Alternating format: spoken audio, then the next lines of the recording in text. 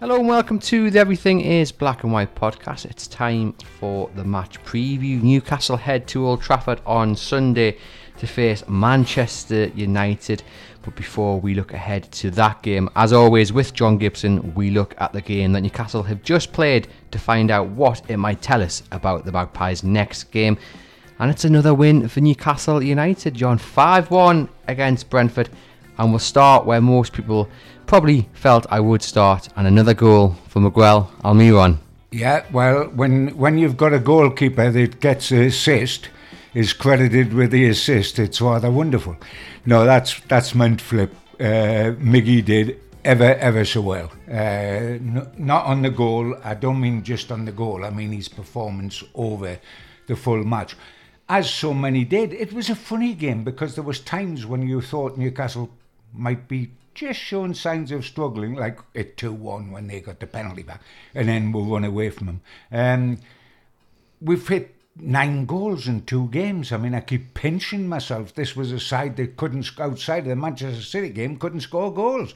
And now all of a sudden they've got a glut of them. Mind, I love the sort of opposition we've played in the last 2 games, because Fulham conveniently get a man sent off in about 8 minutes and a disaster, and Brentford come bearing gifts. Some of their defensive display reminded me of Newcastle when Steve Bruce used to be in charge of them. Defence saying, you have the ball, see if you can score. And of course we did, but it was terrific. And the plus performances, Miggy was terrific, Bruno's just sensational, but what's new? I mean, you know, we've only got something to talk about when he plays averagely, because he doesn't play averagely. What was refreshing was that Newcastle weren't at their best. They were sloppy at times. I don't think they were, Andrew. That's the point I was making. I didn't think they were at their best. They helped us, and Fulham helped us. How much will Manchester United help us? I was just about to ask that question. It's a different kettle of fish. Though they're not the Manchester United of old. But it's strange you say that, and there will be a View from the Opposition podcast with one of the MEN writers coming out on Friday morning, and I'll ask him this question, but I'll ask you as well, John.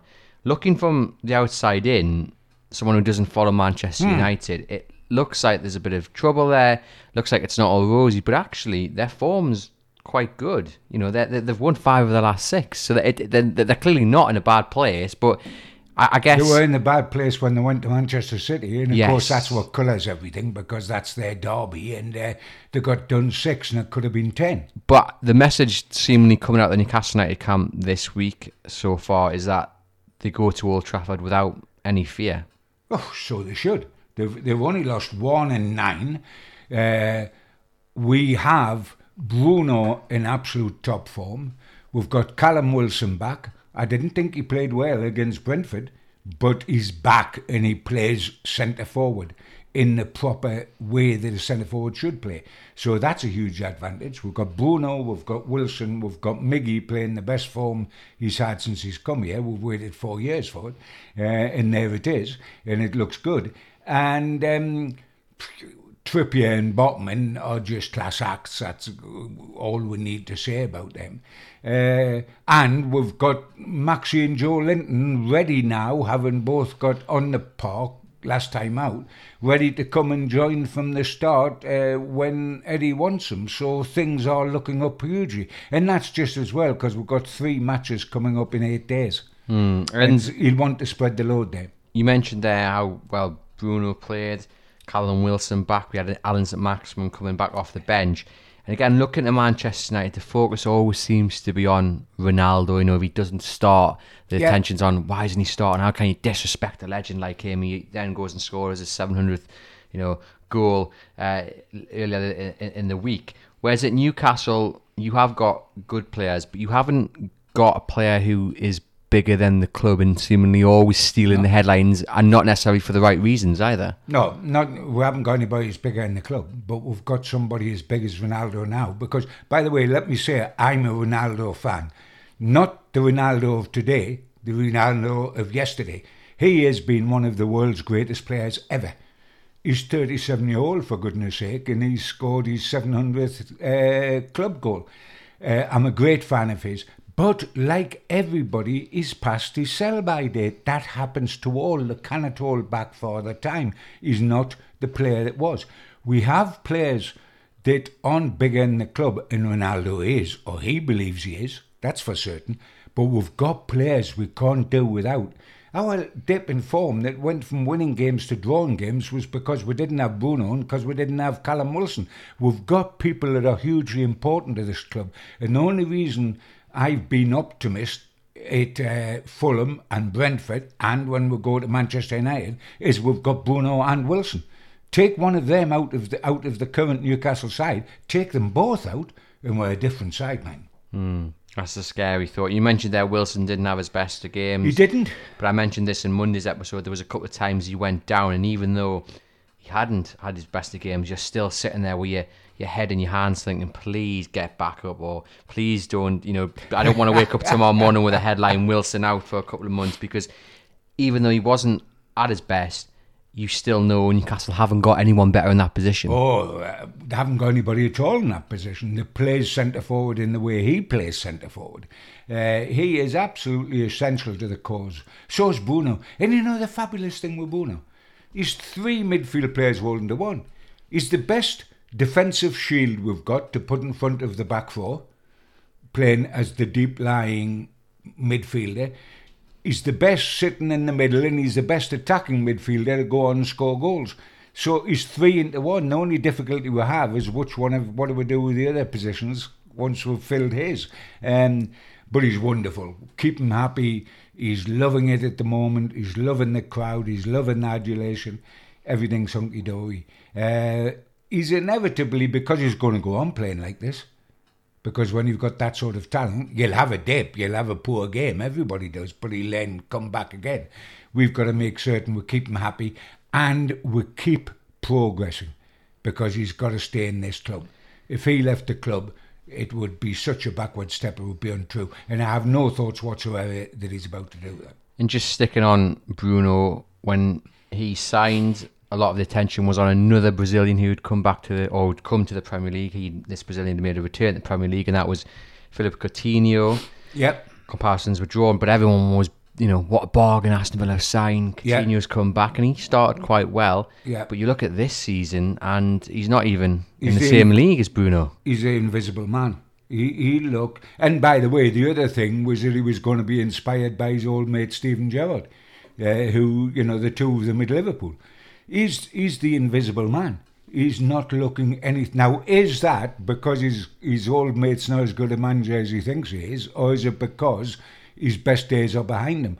But, I mean, he wouldn't get in against Joe Willock at Newcastle, and that's a compliment to Willock and an insult to Coutinho, not the other way around. But no, you're quite right. But there again... We had if you go back to the comparisons, Coutinho and we got Bruno, we got Eddie Howe and they got Steven Gerrard. Do you think, and we're just getting away from the Manchester United game for a moment, the fact that Bruno came in and Newcastle, when you talk to people about him in January, you had to go and ask the question, whereas Coutinho came in and everyone was shouting the answers out. He's brilliant. Yes. Eddie Howe, Steven Gerrard, it was very much similar. Steven Gerrard worked wonders in Rangers. Yeah. This is a great appointment. The big name person and the lesser.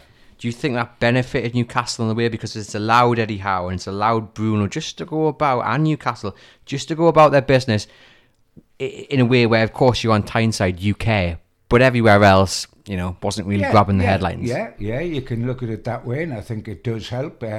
But you also got to say, well done, Newcastle. They could have took Gerrard, and they didn't. They took Howe. Plus, for Howe, minus for Gerrard. They could have tried to compete for Coutinho. Who had heard of Bruno in this country? Or the scouts ought to have done. That's their job. But, he come here with a reputation. Oh, he's quite a decent player. And by the way, he's in the Brazil squad, not the team, at the time. But Newcastle went for Bruno, and Newcastle went for Howe. Tick, tick. Well done, well done. It's going to be interesting that, obviously it's about 3 weeks away, isn't it? The Newcastle-Aston Villa game, last game of October. We could be talking, sitting here, as we do our match preview for that game, saying Aston Villa are looking for a new manager, or Steven Gerrard needs to win this game to remain in charge, because there was a lot of unrest on social media from the Villa camp. No question. I watched them play Nottingham Forest this week, and honestly, it was like watching paint dry. One side can't and the other one won't. Nottingham Forest can't because they don't know which 11 to get off the bus from the 23 they bought. And Aston Villa have got players who are better than their league position and better than Watkins and McGinn and better than their current performances. You've got to look at the manager in that. Gerrard was one of England's magnificent midfielders. He's still got to prove it as manager. When he was at Rangers, he was in a 2-horse race. So you're going to finish second top, and then he eventually finished top. Well done him. I'm not having a go at him, but he has got a lot to prove as a manager. He was supposed to be the next to take over from Klopp. If Klopp went tomorrow because he had a fit at peak because of the way Liverpool are playing, do you think Liverpool will rush down the road to get Steven Gerrard? Probably not. And Newcastle fans will be sitting here saying, why are you concentrating on Gerrard? What's the point? What's this got to do with Newcastle? Well, the point being is that, from my point of view, how nice is it to be sitting here and we can talk about Eddie Howe, and we're not talking about unrest, we're not talking about how bad it's gone, we're talking about a manager who's got his feet on the ground, who's working hard, and it's just clicking. It's all clicking. Yeah. And what we're doing, we're talking really about Eddie Howe and comparing him to a man that Newcastle United might well have taken instead of Eddie Howe. So we're talking up Eddie Howe, if you like, as much as talking down Steven Gerrard. And isn't it wonderful to be doing it? It's going to be one to watch. Certainly going to be interesting to see how our match preview for that Villa game sounds. Back to Newcastle versus Brentford then. As we said, 5-1. We've talked about Bruno growing the 2 goals. You know, Kieran Trippier had an absolute stormer, I thought. We've mentioned how Callum Wilson didn't quite get off the ground. I suppose the big question looking ahead to Manchester United is who starts at left back. Is it Matt Targett or is it Dan Burn? For me, Dan Burn didn't have his best game. Probably had his worst game, I think, in a black and white shirt against Brentford. I think he did, and I wrote that on Monday in the Chronicle and online when I did my report of the game. I'm a big fan of Burn. He's a Geordie man. He's as big as Gray's Monument. He's got a heart the size of a frying pan, etc., etc. But he is a left-sided central defender. He can get away with left back on occasions, like the match before that, depending on the opposition. Here, he looked like Jack Charlton playing at left back. He looked tall, all knobbly knees and legs. He wasn't smooth on the overlap. His passing was poor. He gave away a penalty with an unnatural jump, arm-wise. And I didn't think it was his best game. And we can only talk about what we would do. We can't second guess what Eddie Howe will do because you never know with Eddie. Eddie stayed with an unchanged team because they won 4-1, so you could theoretically say, having won 5-1, he'll stick with an unchanged team again. But will he, when you look at what's on his bench, where he's got... And by the way, I don't think he would, but I certainly wouldn't. I would play Targett for Burn. I would play Joe Linton for Sean Longstaff, who I didn't think had one of his better games. And it would then be a flip of the coin between Murphy and Murphy and Sam Maximum. And I would probably give it to Sam Maximum, although if you want to bring him off the bench, depending on how sharp he is in training, for Murphy later on, I would accept that. But if pushed, I would start with him as well. I think that's the interesting point, because I think with Dan Burn and Matt Targett, you look at that and you say, well, Dan Burn didn't have his best of games. He was slow. He was caught out. For me, you put Matt Targett in, When it comes to whether it's Maxim or Jacob Murphy, there's no doubt. You'd put Joe Linton in ahead of Longstaff. I would put Joe Linton instead of Longstaff. I thought Longstaff was the other one that didn't quite hit the heights against Brentford. Didn't. But with Murphy and St Maximin, you'd be dropping a player who hasn't done anything wrong. He scored. He's played well in the last 2 games, and he's full of confidence. And I think actually, I would start Murphy, and then you have St Maximin, who will want to start, and he might feel a little bit hard done by that. He's not. He'll be wanting to prove a point. He'll come off that bench. He'll be full of energy. I think I was saying what I would do, which is start with St Maximin. But I don't think it's what Eddie Howe will do, but I wouldn't try to second guess him because it's ridiculous. We're also playing 3 games in 8 days. we're starting with Man U, Everton at home, and Spurs away. So you'll want to spread the load. And it may well be that Murphy haven't scored. And by the way, I would have scored that one when Wilson squared it to him. You don't miss those ones. Unless you're Ronaldo in the previous game. Remember, right in front of the goal and he hit the post. But yes, you would probably say Murphy scored, we're 1-5-1, leave him and bring in, obviously Saint-Maximin would get on again at Old Trafford at some stage to get some more miles in his legs and then unleash him from the start against Everton to try to influence a result at home. So it will probably go that way, but I would certainly start with Targett, I would certainly start with Joe Linton, and I would be happy either way with Murphy and St. Maximin. I think that's probably the best plan for St. Maximin. If Newcastle need him against Manchester United, you can bring him on with an hour or so to go and then have him fit and raring to go against Everton, where he'd probably have more success, you would think. Joe Linton, though, coming off the bench, as I've said in previous episodes, he's been Newcastle's most consistent performer for me this season. And he comes off and he just slips straight back into where he was playing, how he was playing before he picked up the injury. Of course. I mean, he played more left, I think, up top, left. But yes, he did. And I think we do need him. And I would play him straight away.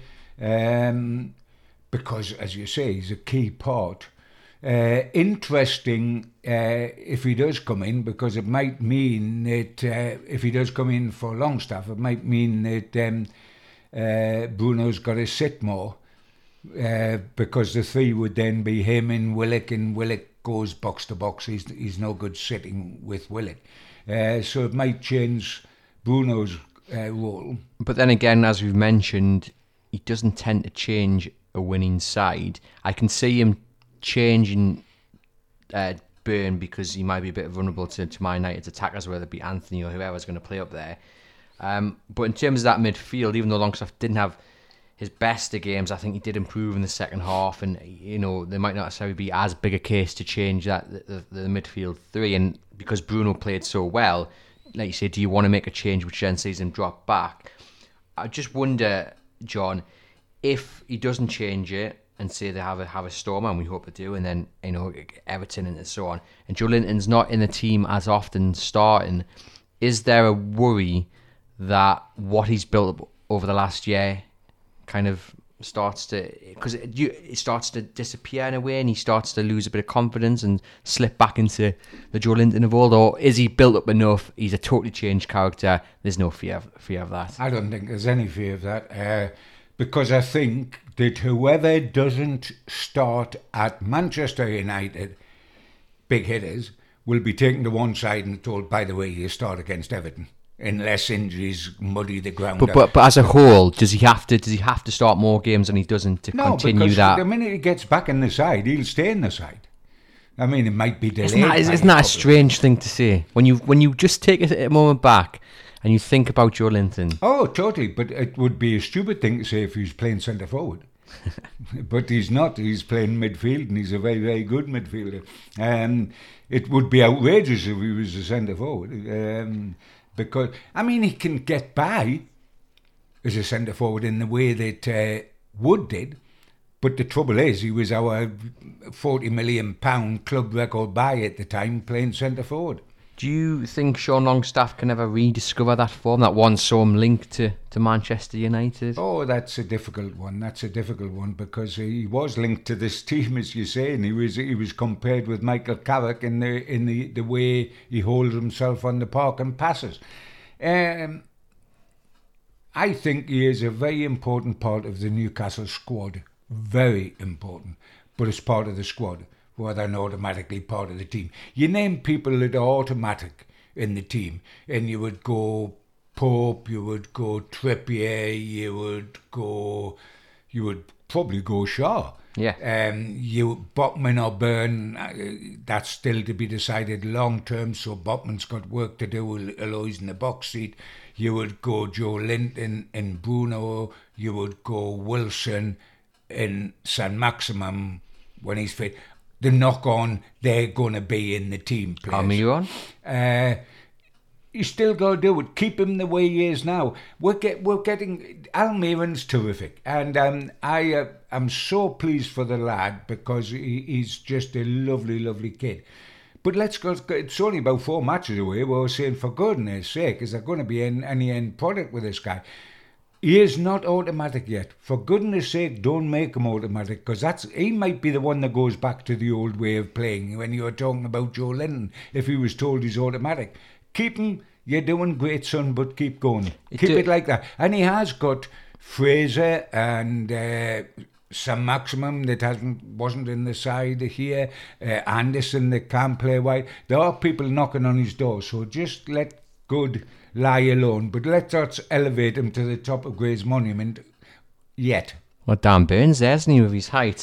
He's there physically. It does seem, though, one of his biggest fans who could come in and join the board of the Miguel Almiron fan club is Eddie Howe. He absolutely loves him. Of course. And what I've noticed about Almiron, and I noticed it on Saturday against Brentford, he just wants the ball all the time. He wants everything to be quick, and he's obviously a confidence player, but it was just refreshing to see every time the ball went out, he wanted to restart really quickly because he just wants to play football, and it's great to see the end product now coming into his game. A manager coming to a club would always be initially attracted to Almiron because he's blisteringly quick and he's relentless. He can run in 85 minutes as much as you can in the first 5. He will work for you the whole game. And you would think, with those bases, can I put anything else into his game? And if I can, he'll be a very good player. So managers are always going to love Miggy. And Eddie is a bit of a miracle worker.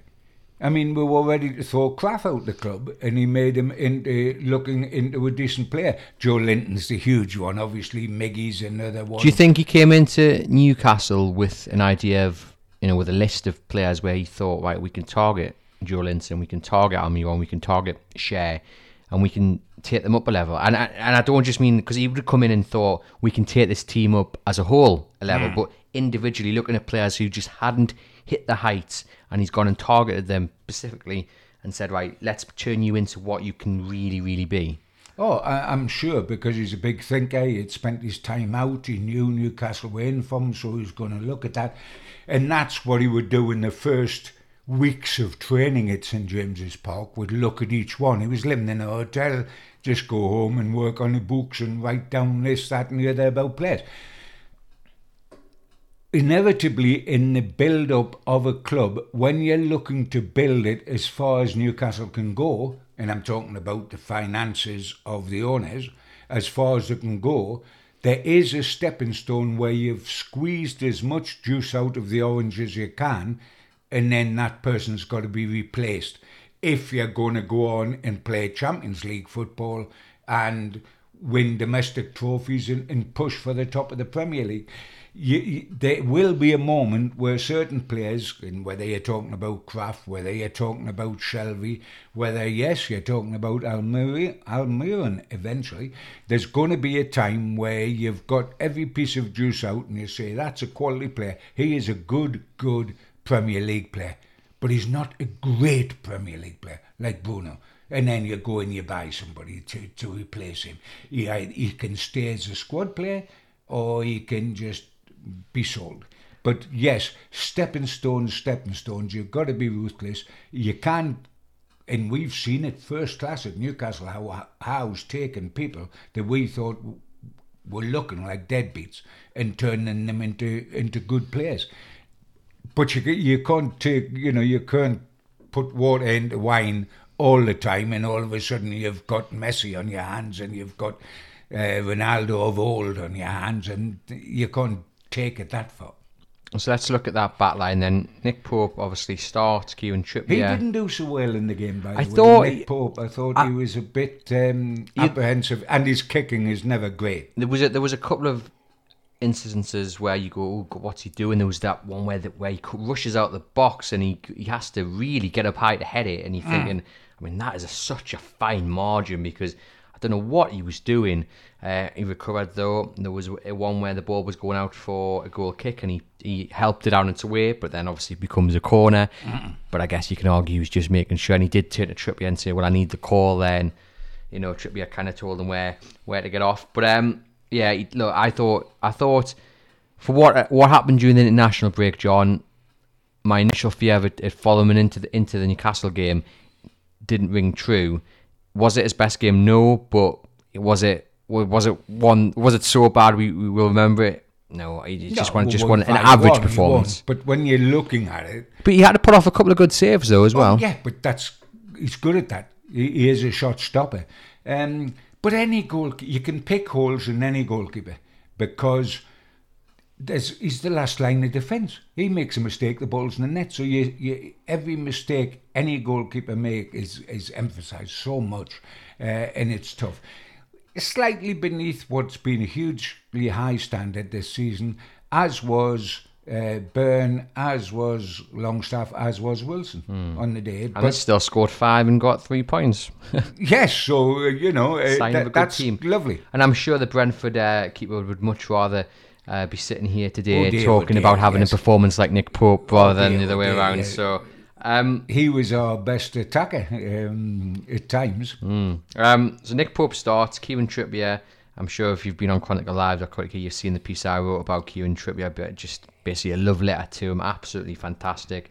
I did actually get your views on this. I did write in that piece that if I was Newcastle, John, I'd be looking to get him a new deal and get in a clause if he wants it, where he joins the coaching staff once he retires. And you hope that is 18 months, 2 years down the line. You do. But I would be making inroads now, testing the water and saying, well, when you're ready, Kieran, do you want to come and join this academy setup? Do you want to come and join the first team? Because I think he would be fantastic.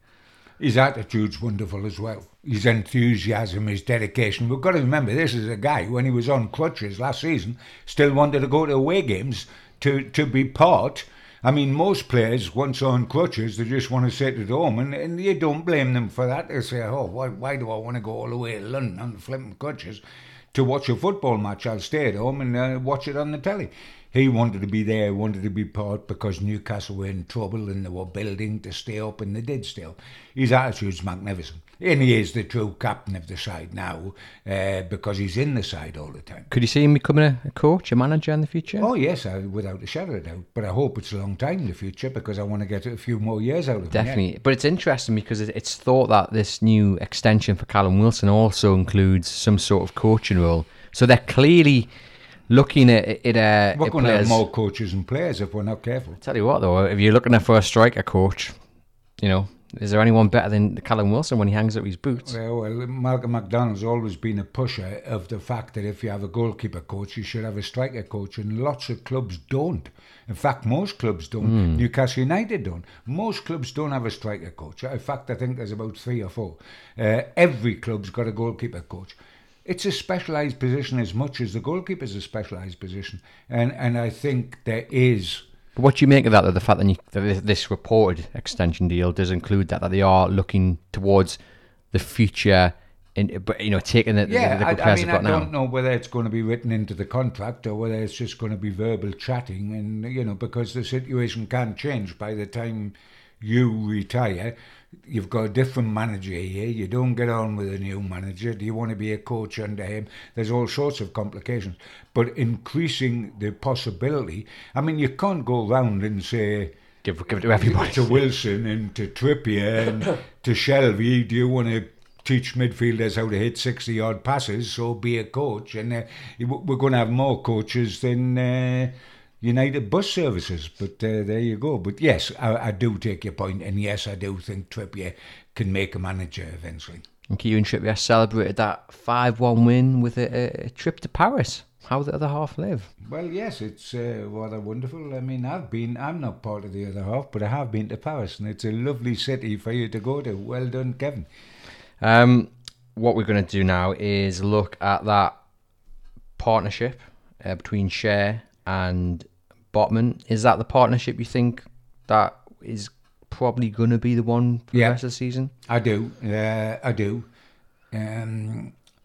Cher's going to get in because he doesn't want to play 2 left-footed centre halves. that doesn't mean you can't on one occasion. Like on an occasion, you can play Byrne left back, but you don't want to play him there all the time. You could play Botman and Byrne, but not ideal, and he won't for the sake of balance. And he's a big Shaw fan. There's another one.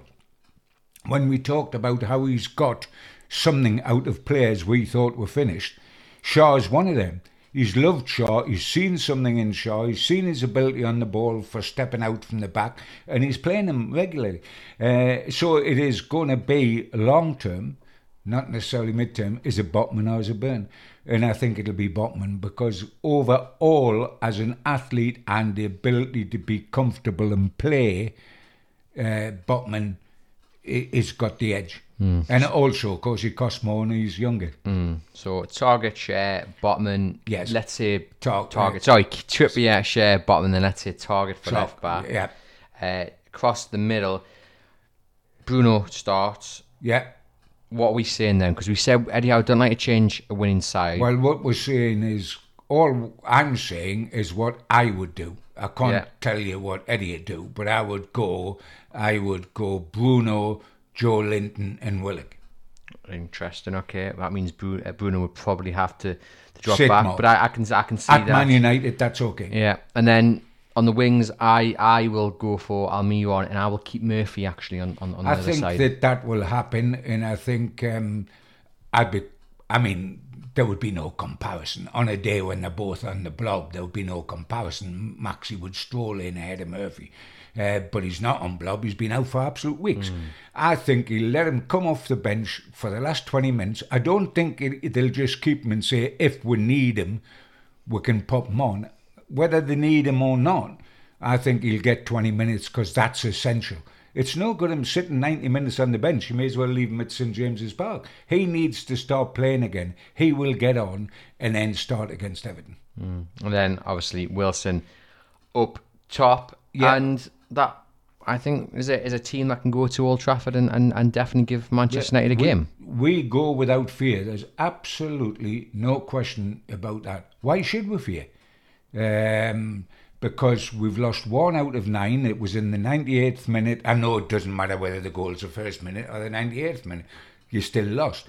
But for a long period of that game, Liverpool, they were absolutely frustrated, and it was a very, very unfortunate defeat. I'm not underestimating Manchester United. Manchester United are Manchester United, and if we on blob, they can capable of taking us apart despite what they like. But I prefer to cling on to the life belt, which says that we drew 3-3 with Manchester City with Haaland in the side, and they lost 6-3 to Manchester City with Haaland getting a hat-trick. So why should we be worried about Manchester United? Newcastle are dangerous. Newcastle are a dangerous side, and they can go to Old Trafford and they can win. They can. Win or draw. Yes, without a shadow of doubt. And I don't think we will go with apprehension, neither should we. I mean, one of the things I find interesting as well is that a lot of outsiders, we call them neutrals, that aren't with either of the two Uniteds, look upon us and say it's the rich little spoiled boys playing each other. Us and them. We're supposed to be the richest club in the world. This tag, which is quite a misnomer. The difference is massive. The difference, Andrew, is massive.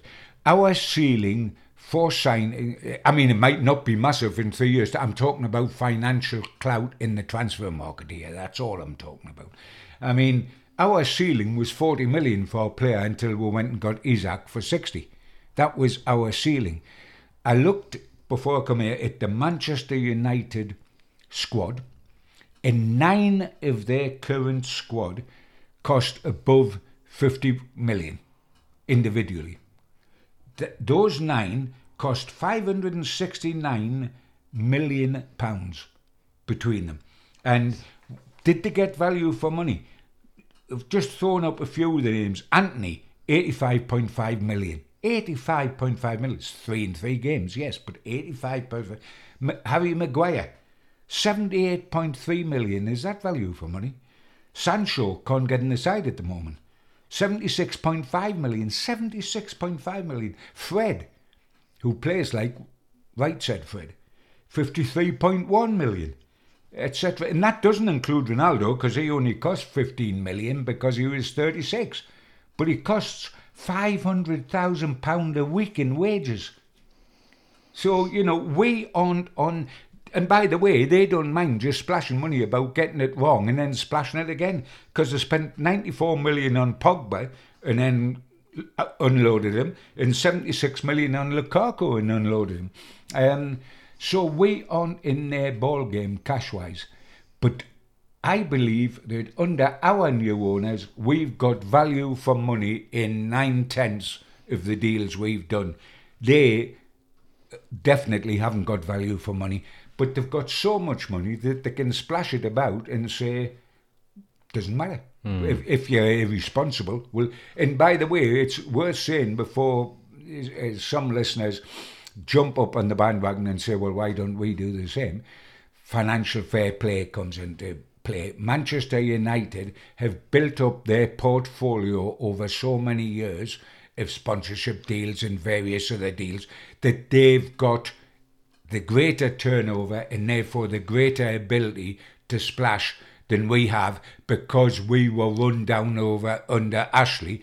We've got to build up our portfolio to allow us to do anything like what they've done. And I'll be honest, I would rather not do it like they've done. Oh no, I would want to do it with more responsibility, but But if we're going to move on to the next level, then 60 million will not stay our biggest signing in 3 years' time. Yeah. They're a terrific example of how not to do it. But what I'm trying to say is they're capable of doing it. Yes, they've got the scope to do it. Because of the financial fair play, we haven't got the scope because of the Ashley shadow is still hanging over us in terms of we were run down so much as a club. We've got to build up the infrastructure again to be able to use financial fair play and do that. I do not want to do it their way. They are the greatest example of the misuse of money that's possible. It's just nice to be going into a game at Old Trafford against Manchester United, knowing that the manager isn't going to talk up Manchester United as previous managers have done, and whatever we get. Knowing that Eddie Howe's going to go there and really want to get a win, to see. And see that his Newcastle United side can match the best. And also just to be going down there without any fear. Not, thinking about Sunday, watching it on Sky Sports or through the live blog on chroniclelive.uk, or those who are lucky enough to be down there, and actually going down there and thinking, hey, we can actually get 3 points here. This is the impact that Newcastle, that the takeover's had, that Eddie Howe's had, and what a difference 12 months has made. I mean, and it certainly hasn't been one of our happy hunting grounds. And the times that I've been a hack covering Newcastle United, I can only recall winning at Manchester United twice. Once was way back in the old days when Supermac was playing for Newcastle in the 70s, when we got knocked out of the cup by non-league Hereford one Saturday and went to Manchester United the next Saturday when they had... Law, Best and Charlton, and we won 2-0. And the other time I recall winning in Manchester United is when Cabaye scored the winner. We do not have a record at Old Trafford, but we don't travel in any sort of fear whatsoever, and the way we play and the togetherness we've got, and if we get in their face, they haven't got leaders, they've got individuals. They haven't got... We are a team full of leaders. Trippier's a leader, Bruno's a leader, Wilson's a leader. Not just the captain's armband, leaders. They're not stuffed with leaders. They're stuffed with brittle minds. Good quality footballers, but with brittle minds. And if you rattle their cages, and I don't mean dirtily, if you get in there, press high, etc. That's why Brentford let in those silly goals, because we pressed them high. If Miggy was a tap-in, but if he hadn't gone down and closed the goalkeeper, he wouldn't have got the tap-in. We are pressing high, and if we are aggressive within the law with them on Sunday afternoon, they will be very uncomfortable. And then 70,000 can be an asset if they're winning, it can be a flipping liability if you're starting to play dodgy. Yeah, I'm excited. In fact, just before I ask for the prediction, because we'll do that at the end, there are a couple of things I want to talk about. First of all, just ask you guys to remember to like and follow the podcast through your podcast provider and leave us a rating and review. We've had some lovely ones in the last week. I just want to read this one out to John because I know it's close to his heart really once I read it out. So let me read this review out from someone who's left their name as Guy Chi. The title says, "Shivers down my spine. I was born in 1958. I lived just off Elsick Road, a mile from St James's Park until I was 9 years old. I remember the excitement when supporters marched along my street on match days. Listening to the podcast rekindles those feelings and sends shivers down my spine. The chemistry between John and Andrew is magic." Thank you very much for that. I love the way John is able to talk about the heritage of the club and relate it to the current situation. He says the one person, in my opinion, who doesn't get enough credit for the positive culture and hope that we now have is Amanda Staveley. What a lass. Yeah, the interesting thing I find about that is because he says, off Elsick Road and heard the crowds going past. I'd be one of those crowds that were going past as a little punter at the time because I lived in Benwell on Adelaide Terrace and I used to walk along Elsick Road because we couldn't afford the bus. I used to walk along Elsick Road, past the cemetery, down to the big lamp, down to St James's Park and stand in the Leazes end behind the goal. And with my Uncle Frank, and we were watching, he said 58 he was born. Well, I'd just gone through the absolute adulation of 51, 52 and 55 on the black and white telly at my Auntie Grace's of us winning the cup, and I thought I was going to spend the rest of my life watching Newcastle win pots like that, and domestically we haven't won one again since 55. But I was going down to St James's Park, exactly the roads he's talking about where he was listening to fans.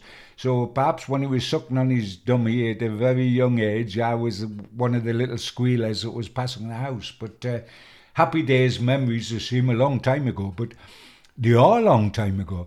But if you think in terms of winning domestic trophies, it's the last time. And that's why I'm excited now at my age, because that isn't going to be the last time in my life, because I'm refusing to die, of course, because we're going well. I was quite happy to die under Mike Ashley. But I think we are going to win something again, and I want to watch that for the joy of it, and also say, and I saw the last one as well. Yeah. I mean, that will be some moment, and fingers crossed it's not too far in the future. So thank you very much for that review. If you get a chance, leave us a review. We do like to read them out, and it's nice to see John able to reminisce about his childhood there. And again, we will get the result prediction rather for this weekend's game. Just briefly, John, I don't want to dwell too long on it, but just give us your view on the fact that Steve Bruce has been shown the door at West Brom.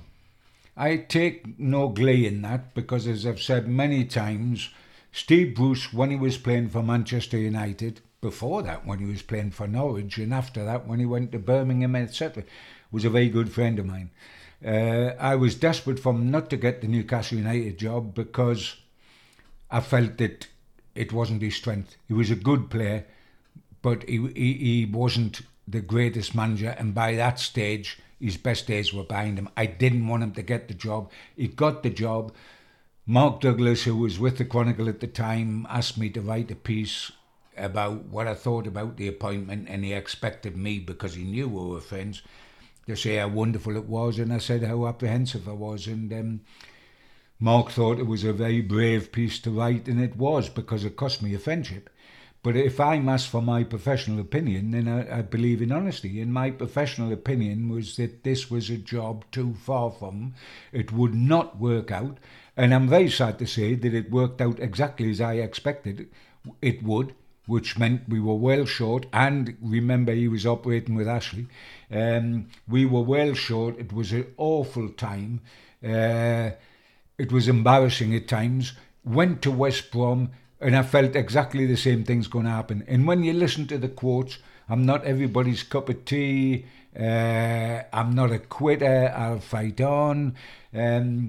They were exactly the same coaches came out at Newcastle, and I take no glee in what's happened to him because as a bloke I liked him. As a manager, way short, and also as a manager now, way past his sell-by date. And that's just a fact of life. Managers have overtaken. If you look at Steve Bruce as a manager, it's yesterday's manager, and if you look at Eddie Howe as a manager, he's today and tomorrow's manager. That's the difference. And that is not age, you know. Steve Bruce is only 61, and you get... Bobby Robson was a lot older than that when he was at Newcastle and was magical. No doubt Alex Ferguson was when he won titles. There's no question. So it's not age, it's attitude of mind, it's willing to listen, it's being open-minded. But if you go around job after job after job, and you're the manager all the time, and you've got your same coaches going with you, where's the different ideas coming in? Anyway, that was far too long. I was going to say, I said brief. Well, sorry, that is brief for me. It's a passionate subject, Steve Bruce, and manager of Newcastle United. How is Sunday going to go? Newcastle's trip to Manchester United. How is it going to go? Interesting. I'll start. Newcastle are going to win. Right. The first thing I would say is Newcastle aren't going to lose. And that is not sitting on the fence. Because I often think, you get 3 results. A draw's not sitting on the fence. If Newcastle had got a draw at Liverpool, it would have been thoroughly deserved and a wonderful result. It wouldn't have been sitting on the fence. I think it'll be a draw if pushed, but I think we're quite capable of winning without a shadow of doubt. There's no doubt about that. But I've just got a feeling that we might draw at Manchester United and then beat Everton. But I don't think we'll lose, that's for certain. And we're quite capable of winning. And I did say that as well, we were going to end, but I've got one final question. There was a survey running on chroniclelive.co.uk asking whether Bruno is the best midfielder. Great question. Newcastle ever had. Now, there are a number of selections, and I'm going to try and remember off the top of my head that it's Rob Lee, it's Bruno, Tony Green's included, Joe Harvey's included, I think Yohan Gabai's included, and I think maybe Gary Speed, to my knowledge. I should have brought it up, but I haven't. But out of those names, is Bruno better than them, or is it a case of he will be in time? Great question, that. He will be in time. It's whether he is now. And it's always the comparisons, My mind, unfortunately, being much older than everybody else, I can name you a lot of better midfield players than some of those that aren't on the list. Like Terry Hibbert, like Tommy Craig, and going further back than we are on there. Gascoigne. Now, Paul Gascoigne was the other one on the list, yes. When you think of Gascoigne, the simple question I would ask anybody that was saying, is Bruno a better player than Paul Gascoigne? First answer, no, not yet. Second answer, at Newcastle United, probably yes. Because Paul Gaza was a young player at Newcastle United who was full of potential, full of tricks, full of a wonderful future, but played his greatest football elsewhere after leaving Newcastle United. So if you're talking about reputation, is he the greatest reputation? Then he's not at Gascoigne's level yet. If you're talking about comparing Bruno at Newcastle to Gaza at Newcastle, he probably is. Yeah. So the rest of that list, so I was actually spot on. It's obviously Bruno, Gaza, Rob Lee, Joe Harvey, Gabai, Tony Green, Gary Speed, and David Batty. So just give us one. I mean, I assuming at the moment you're not putting Bruno at the top of that list out of those names. Give me the names again. Gaza, Rob Lee, Harvey, Gabai, Green, Speed, Batty. The only reason it wouldn't be Tony Green is he played 20-odd games. Yes. But you can say that about Bruno at the moment. But I tell you what, I would put him as near the top there now is possible. And by the way, I don't know what Joe Harvey's doing there because he was a centre half. He was a wing half, and wing halves are known as midfield players. But bless Joe, he couldn't pass water. Yeah. But so he would be bottom of the list there but that's not his strength. That's not what he was in the Newcastle United side for. What I'll do is I'll put the link to that survey into the comments of the podcast, and if you click on it, you can. And by the way, there's so many different sorts, aren't there? I mean, Batty's a complete defensive. Lee is more of an attacker and was originally a winger. They do different type of midfield jobs. But I tell you what, there's nobody on that list that would take ahead of Bruno on that list, apart from Gaza. At the top of their... For the top of that list. At the top of their game, though, as well. You've seen that, if everyone's on form. Both of them at the top of the game. Yeah. Gaza, eventually, yes. Bruno's but at Newcastle. Not at Gaza's but at Newcastle, that was different. Well, there you have it. Click that link in the podcast description and share your view on whether Bruno Gomes is Newcastle's best ever midfielder. This has been the Everything is Black and White podcast with myself, Andrew Musgrove, and John Gibson.